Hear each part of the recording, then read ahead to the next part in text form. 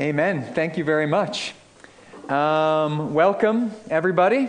It's good to see you all this morning as we end winter, spring, and as we're about to leap into summer.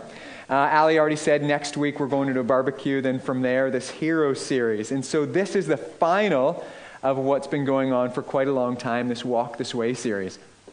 And I'm going to try to really briefly, I was talking to Ali about what's the one thing we want to take away from Ephesians. And I'm going to try to communicate that one thing because there's so much in Ephesians, but I think there's just one really important takeaway. But to lead into it, there's been something on my mind because Ephesians takes our minds upward and off ourselves. And I've, since reading Ephesians, since being in that mindset, this last couple of weeks I've actually been in a Revelation mindset. Anyone reading through Revelation right now? Am I the only person? There's a couple. It's the book that delves you into a different space, seeing windows into the greater reality. But as I've been reading through it, I've been caught or challenged by the reality of worship. And this week, in particular, I read in Revelation 4. And trust me, I hope this takes us to Ephesians. But this week, I was reading in Revelation 4. And I was struck in Revelation 4 by the two sets of beings. First of all, there's the four living creatures. And I'm going to read Revelation 4 in a second. There's these four incredible, powerful living creatures. But what do living creatures do? They constantly go, holy, holy, holy is the Lord God Almighty who was and is to come. And then alongside these four incredible living creatures, there's the 24 elders.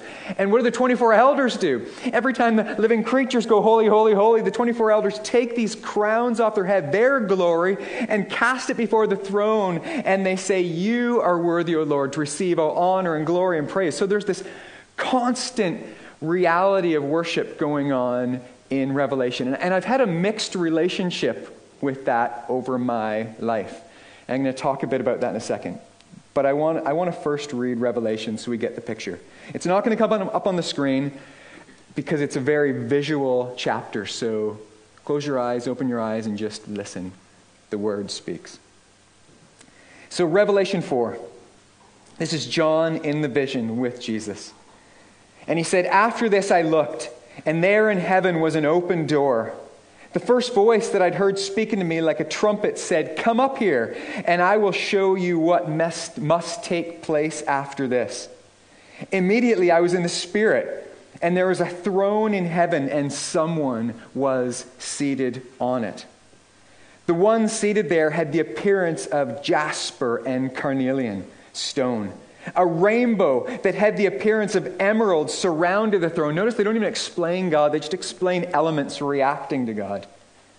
And around the throne were 24 thrones. And on the throne sat 24 elders dressed in white clothes with golden crowns on their heads. Flashes of lightning and rumblings and peals of thunder came from the throne. And 7 fiery torches were burning before the throne, which are the 7 spirits of God. Something like a sea of glass, similar to crystal, was also before the throne. And then we meet these 4 living creatures. 4 living creatures covered with eyes in front and in back were around the throne on each side. The first living creature was like a lion, the king of the jungle, this powerful beast. The second living creature was like an ox, the king of the grass-eating beast. The third living creature had a face like a man. Supposedly we're the pinnacle of creation. And the fourth living creature was like a flying eagle, the king of the air. And each of the 4 living creatures had 6 wings, and they were covered with eyes around and inside. And day and night, these creatures never stopped saying, holy, holy, holy, Lord God, the Almighty, who was, who is to come, again and again. And whenever the living creatures gave glory, honor, and thanks to the one seated on the throne, which seemed to be endless, the one who lives forever, the 24 elders fall down before the throne, and fall down before the one seated on the throne and worship. They cast their crowns before the throne and say, Our Lord and God, You are worthy to receive glory and honor because you have created all things, and by your will they exist and were created. Where does that take your head? As a teenager, I remember sitting in church and singing songs like this, or it was 7 or 8 years ago, so they were the 7 or 8 year old songs. And I remember everyone once in a while, someone saying, won't it be great when we get to heaven? Or it's probably going to be the new earth. And we'll just keep singing songs like this forever. And I remember thinking, oh my goodness, can you save me from heaven? Because that is the last thing I want to do, is sing, Mike, boys, this was fantastic. But sing songs like this forever. And I just remember having this mixed attitude toward heaven. Or the new heaven and the new earth? What will it be like? Is it actually I know I want to be there, but is that what I want to go there to? And if I'm honest, I've struggled with that my whole life. Is that what we'll do? Just stand there and sing songs? And I don't know. But just a few months ago, actually, someone really reframed the idea of this for me.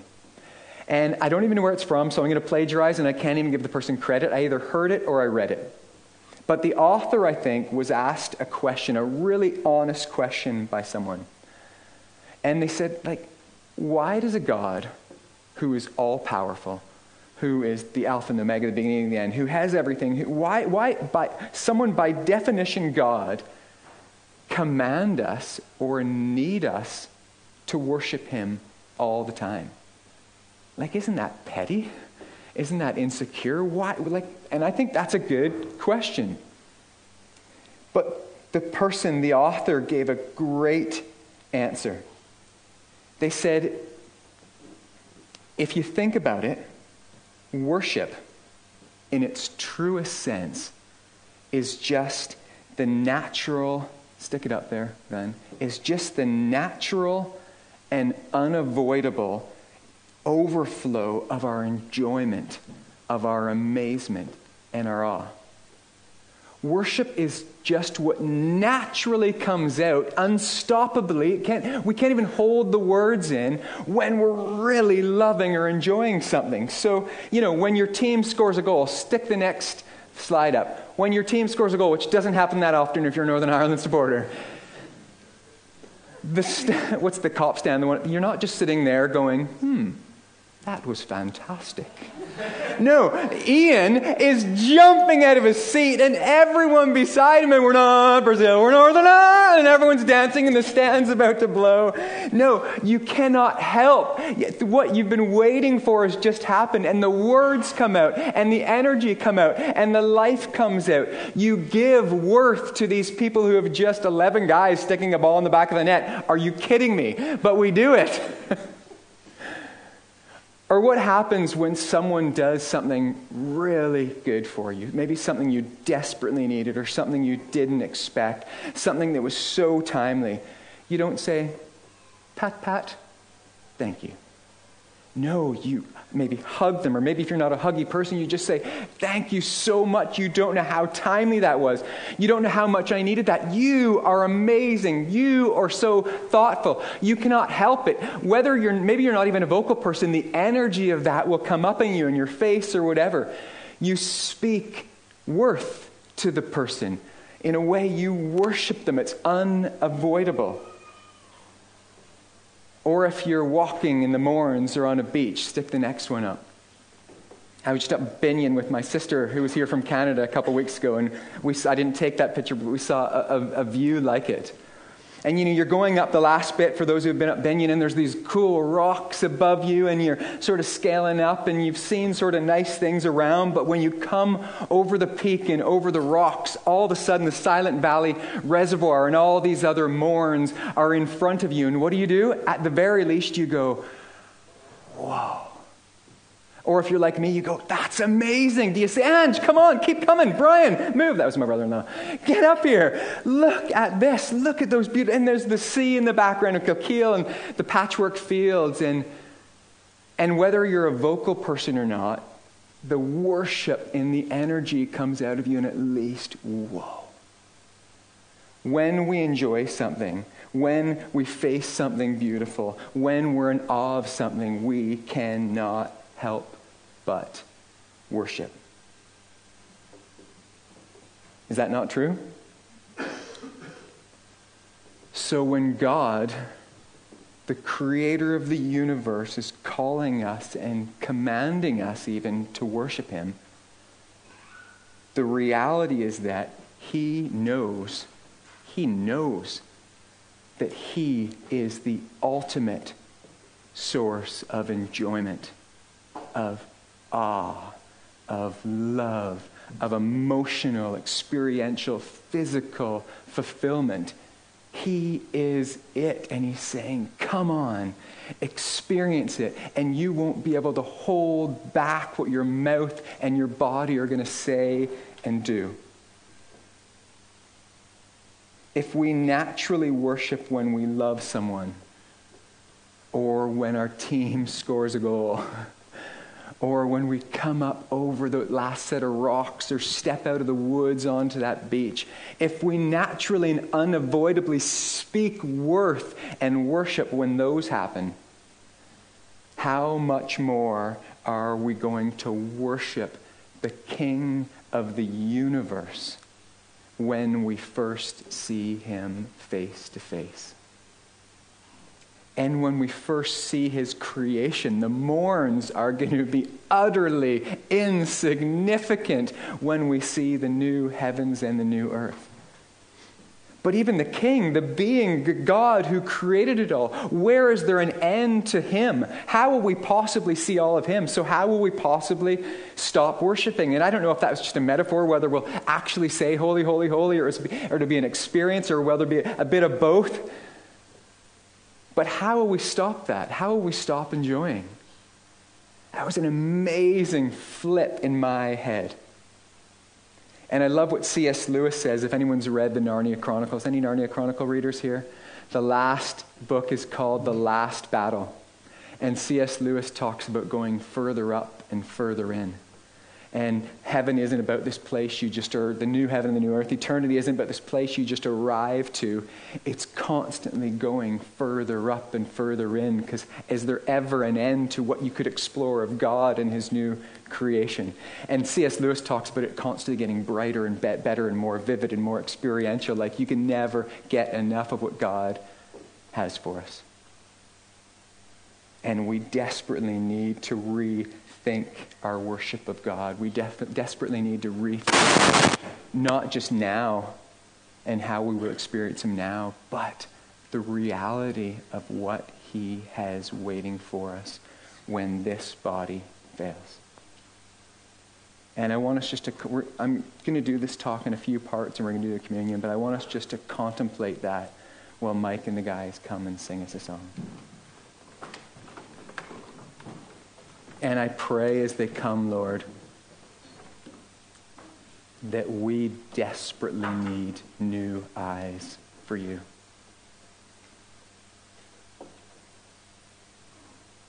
So help us to see you and help us to worship.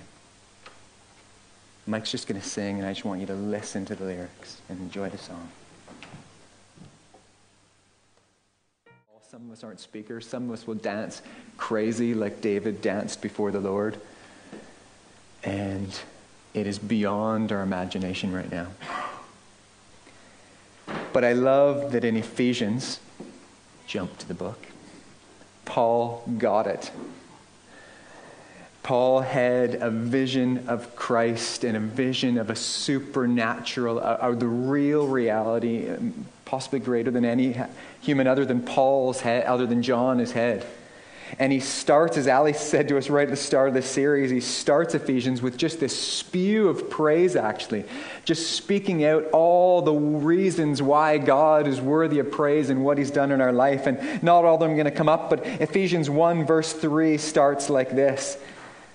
It says, "Praise be to the God and Father of our Lord Jesus Christ, who has blessed us in the heavenly realms with every spiritual blessing in Christ." He goes on in verse 7 and 8. This isn't going to come up. He says, "In him we have redemption through his blood. We were purchased through his blood, the forgiveness of sins, in accordance with the riches of God's grace that he lavished on him." Chapter 2, he goes on to explain why. He says, "As for you, you were dead in your transgressions and sins, in which you used to live when you followed the ways of this world and the ruler of the kingdom of the air, the spirit who is now at work in those who are disobedient." And he goes on to say, all of us also lived among them at one time, gratifying the cravings of our flesh and following its desires and thoughts. Like the rest, all of us, verse 3, were by nature deserving of wrath. All of us were dead. All of us deserve the judgment of a holy, pure, awesome God. But verse 4 says, but because of his great love for us, God, who is rich in mercy, made us alive with Christ even when we were dead in transgressions. It is by grace you have been saved. And God raised us up with Christ and seated us with him in the heavenly realms in Christ Jesus. So no matter how you feel right now and whether you feel worthy to be sitting here, let alone worthy to be having the name of Christ on you, you are currently seated in the heavenlies with Christ Jesus. That's your position. In order that in the coming ages, I can only imagine, he might show the incomparable riches of his grace expressed in his kindness to us in Christ Jesus. And we need to, how do you hold on to that? And we need to grasp and re-grasp and re-glimpse this incomparable riches and grace of God, his love, his kindness, his forgiveness, the peace, the joy he gives us regularly in this place where we see dimly. But how awesome and powerful and real will it be when we see the God of the universe face to face, whatever that will be, jasper and carnelian and rainbows and lightning and thunder, or maybe we'll see a face, I don't know, but the full reality of the God of the universe. Will we realize, chapter 2, verse 8, that it is by grace you have been saved through faith. And this is not from yourselves. It is the gift of God, not by works, so that no one can boast. No one can boast about how good you are in front of God. And no one could possibly stress about how bad, about how rubbish, about how filthy you are. How do you do that when you're sitting with the Son in front of the Father and he's lavished grace on you? And I suppose my challenge is, if you don't know this grace this morning, then can you respond to it this morning? No one can pressure you. No one can force you. But the King of the universe loves you. You were dead, and he brought you to life through the body and the blood of his Son. And our response is simply to say, in some form, Jesus, I need you. I don't deserve you. I know my life is so far away from you, but I want you. I accept you. I recognize that you died and rose again for me, and I want the forgiveness and joy and hope and peace, all this stuff that they talk about. I want that because I don't have it. And God promises that he will come into us and fill us when we respond to him. And this is why we celebrate communion. because Jesus, in his grace and in his mercy, knew that we forget.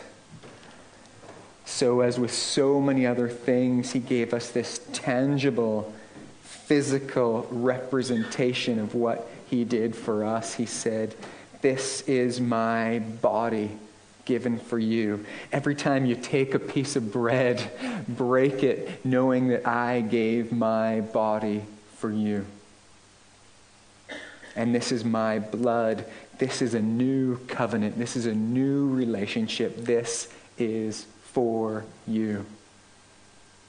And the Apostle Paul told us that every time we celebrate this, we proclaim the death of Christ until he comes again.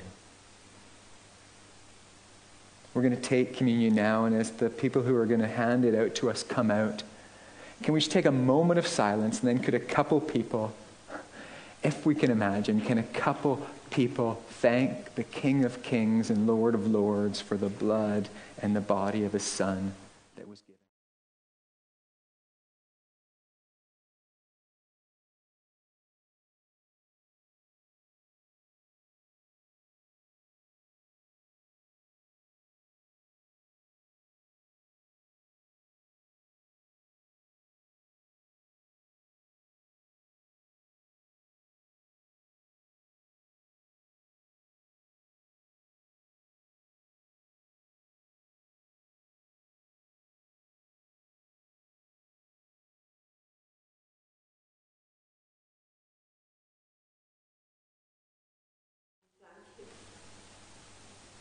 For your presence with us this morning. You have drawn very near to us, and we worship you for what you have done for us. It's totally beyond understanding. But we thank you for your love. Lord Jesus, we thank you for your suffering. We thank you for your shed blood. And the blood will never lose its power. Still saving, still keeping, still healing.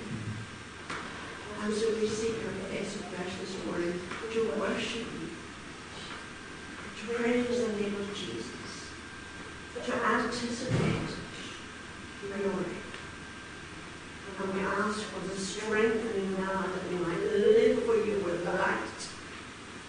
Not that we perceive, but that it will shine through to others, and that they might be drawn to you in these days.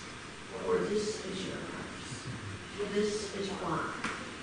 And we want to walk with you, and in the flow of the Spirit, in the flow of what you're doing in our lives, just as we worship you this morning. In simple faith. Amen.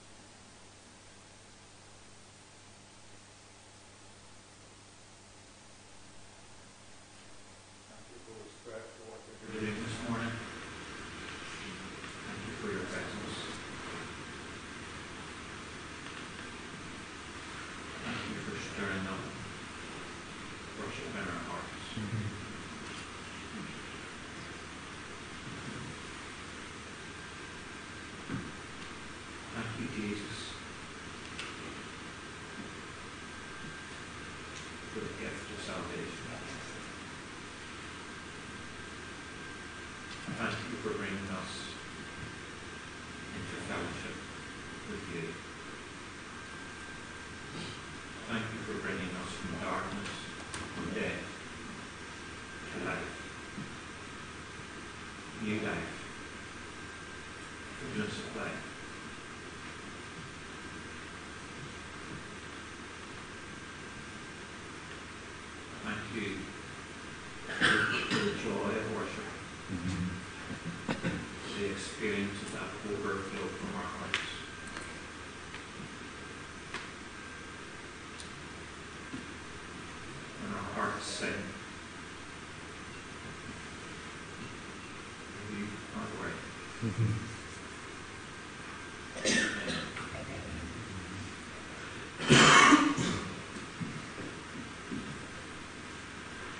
How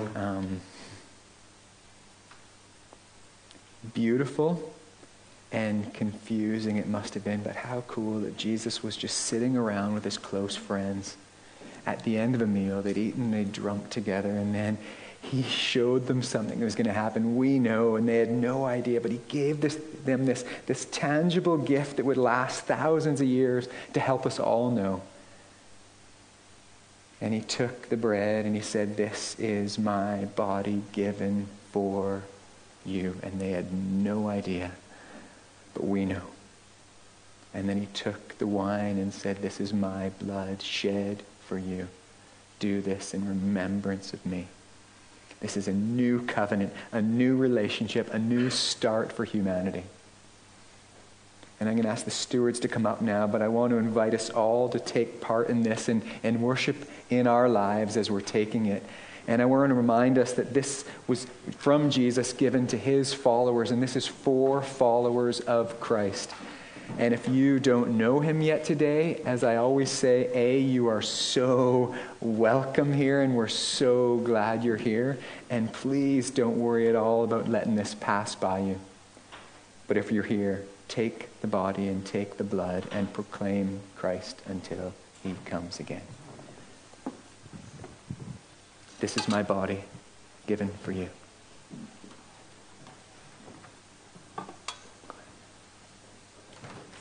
Thank you.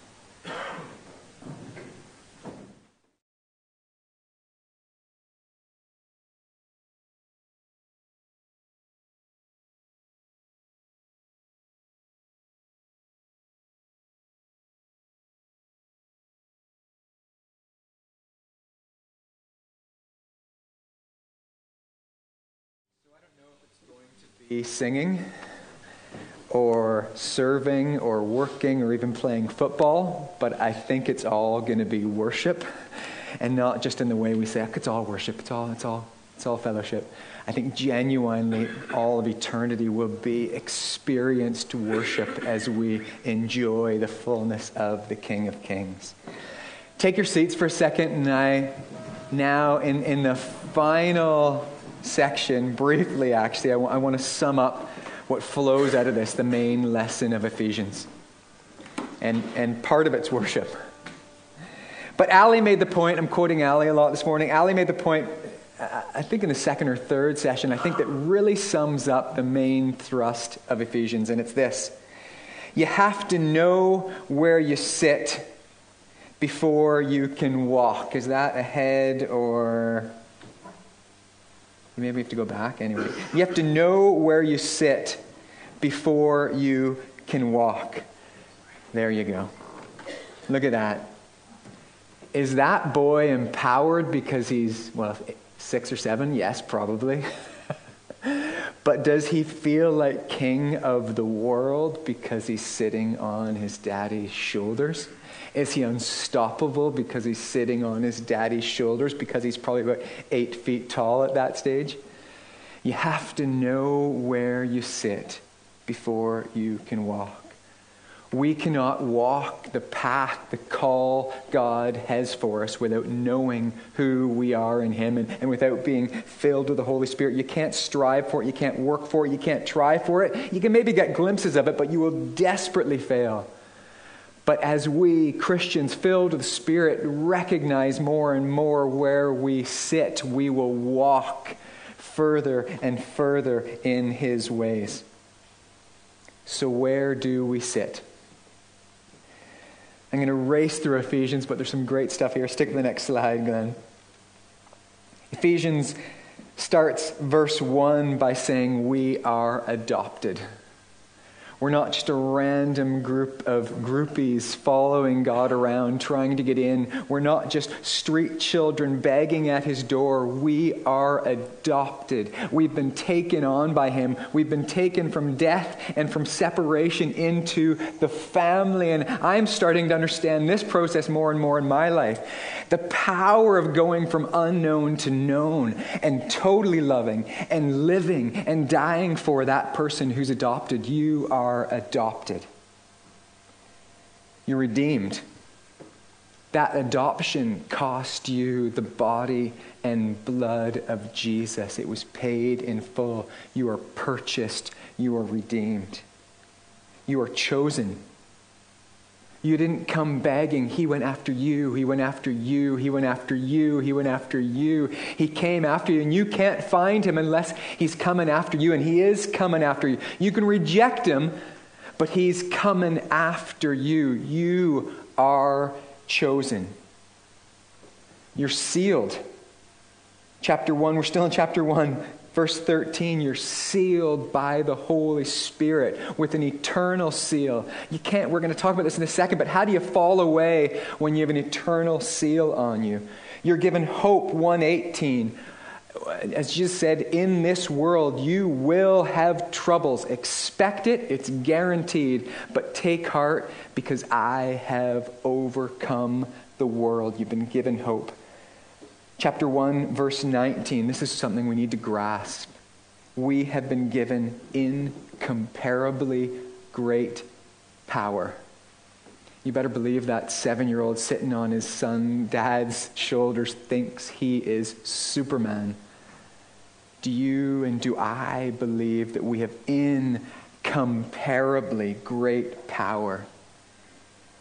Jumping into chapter 2, you've been brought from death to life, not from all right to a bit better, not from you're pretty good and I'm going to round off some of the sharp corners. You've been brought from death, dead, totally separate, totally failing, to life, And then verse 3 is this amazing chapter that reminds us and assures us that we are loved with wider and higher and longer and deeper love than you can possibly imagine, deeper than you can go, higher than you can reach, wider than you can stray. You are loved. And if you are in Christ, if you're not, I pray you hear that's what's being offered to you. And if you are in Christ, that's where you sit. When we submit our lives to the King and realize that he died to pay for our sins and give our lives, ask forgiveness, repent, turn from our ways to him, all this is dumped on us with beauty and reality and power. That's where we sit. And you can't walk until you know where you sit. So Paul takes 3 chapters telling us and assuring us and pleading with us to understand all this stuff. And then he jumps into chapter 4, and there's a therefore. And what's it there for? And he says, therefore, chapter 1, it comes up, I, a prisoner for the serving the Lord, beg, I urge, I exhort, I implore you, I beg you to lead a life worthy of your calling. For you have been called. You've been called by God. I beg you, based on the 3 chapters I've just spewed out to you, I beg you to live a life worthy of your calling. And Paul says something different to the Romans. It's not going to come up, but Paul in Romans 12 says, therefore I urge you, again, I exhort you, I beg you, brothers and sisters, in view of God's mercy, to offer your bodies as a living sacrifice, holy and pleasing to God. This is your true and proper worship. And what's worship? It's the natural overflowing of when we're amazed, when we're in awe, when we see God. It's what will naturally flow out of us when we truly comprehend where we sit. So what are we called to? We're called to walk this way. Chapter 4 starts with be humble, gentle, and patient. Not be super slick amazing at speaking in front of people, courageous on the streets, dropping people to the ground and healing them at every moment. All those are all amazing things. What's the first call? Be humble, gentle, and patient. I love that. At the end of chapter 4, he says, keep taking off the old and keep putting on the new. Take off the old and put on the new. And that's a present and it's an ongoing thing. It's not just one thing that happened, the old went off and the new came on, although that did also happen. But he's saying, keep pushing away the old habits. Keep getting rid of them. Keep making ways to avoid them. And keep putting on all this stuff I've just told you about. And then chapter 5, follow God's example, therefore, as dearly loved children and live a life of love. Not of boldness, of courage, of mountaintops, of live a life of love. And he goes on to tell us over and over again what that looks like. And it's basically submitting to one another and sacrificing for one another. And this is the walk that he's called us to. And we look at that list and it doesn't look like supernatural living. And he's also given us power to do incredible things that we don't grasp nearly enough. But this is the supernatural walk he's called us into. And yet we put a box that it has to be the people that are standing up here, or it has to be the people that are leading the crusade on the street, or it has to be standing the edge, or it has to be the guys at food bank, or whatever. But this is the walk. This is the everyone, every day, everywhere. I love what Mother Teresa said. She said, not all of us can do great things. But we can all, and there's a spell error, sorry, but we can all do small things with great love. Not all of us can do great things, but we can all do small things with great love. And in fact, the world and lives are transformed by small things with great love.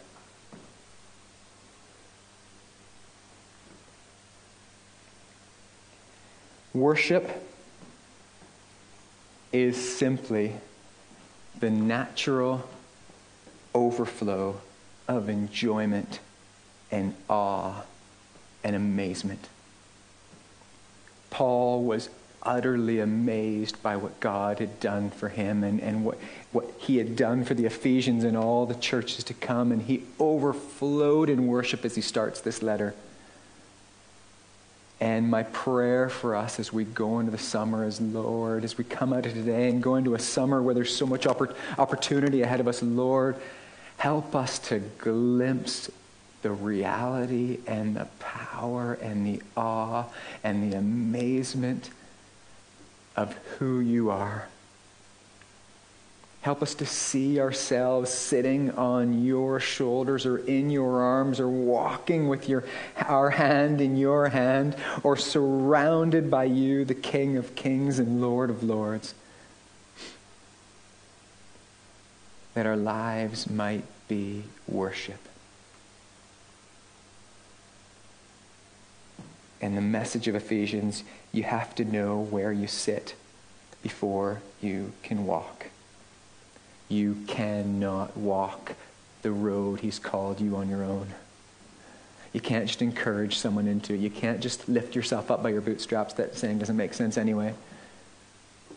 But the Holy Spirit in you, the reality of sitting on the shoulders of the King of Kings, propels us into a walk filled with humility, patience, love, grace, submission, sacrifice.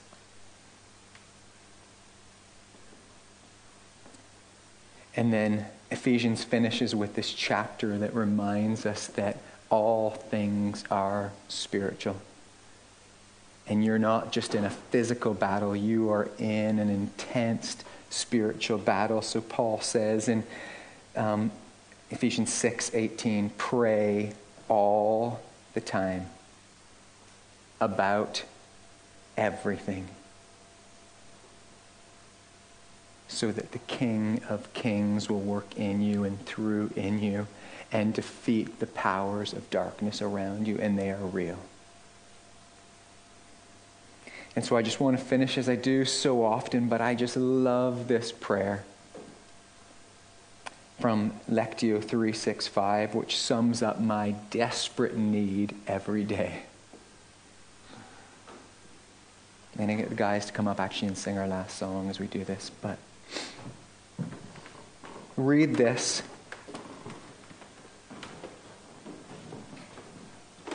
And let the reality of what we need from God sink in.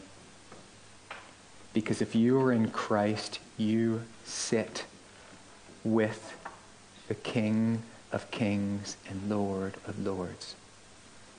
Your daddy is the strongest. Your dad is the greatest. He is the tallest. All these things that kids battle for every day in the playground. Your dad, your father is it. So, Father, help us live this day to the full.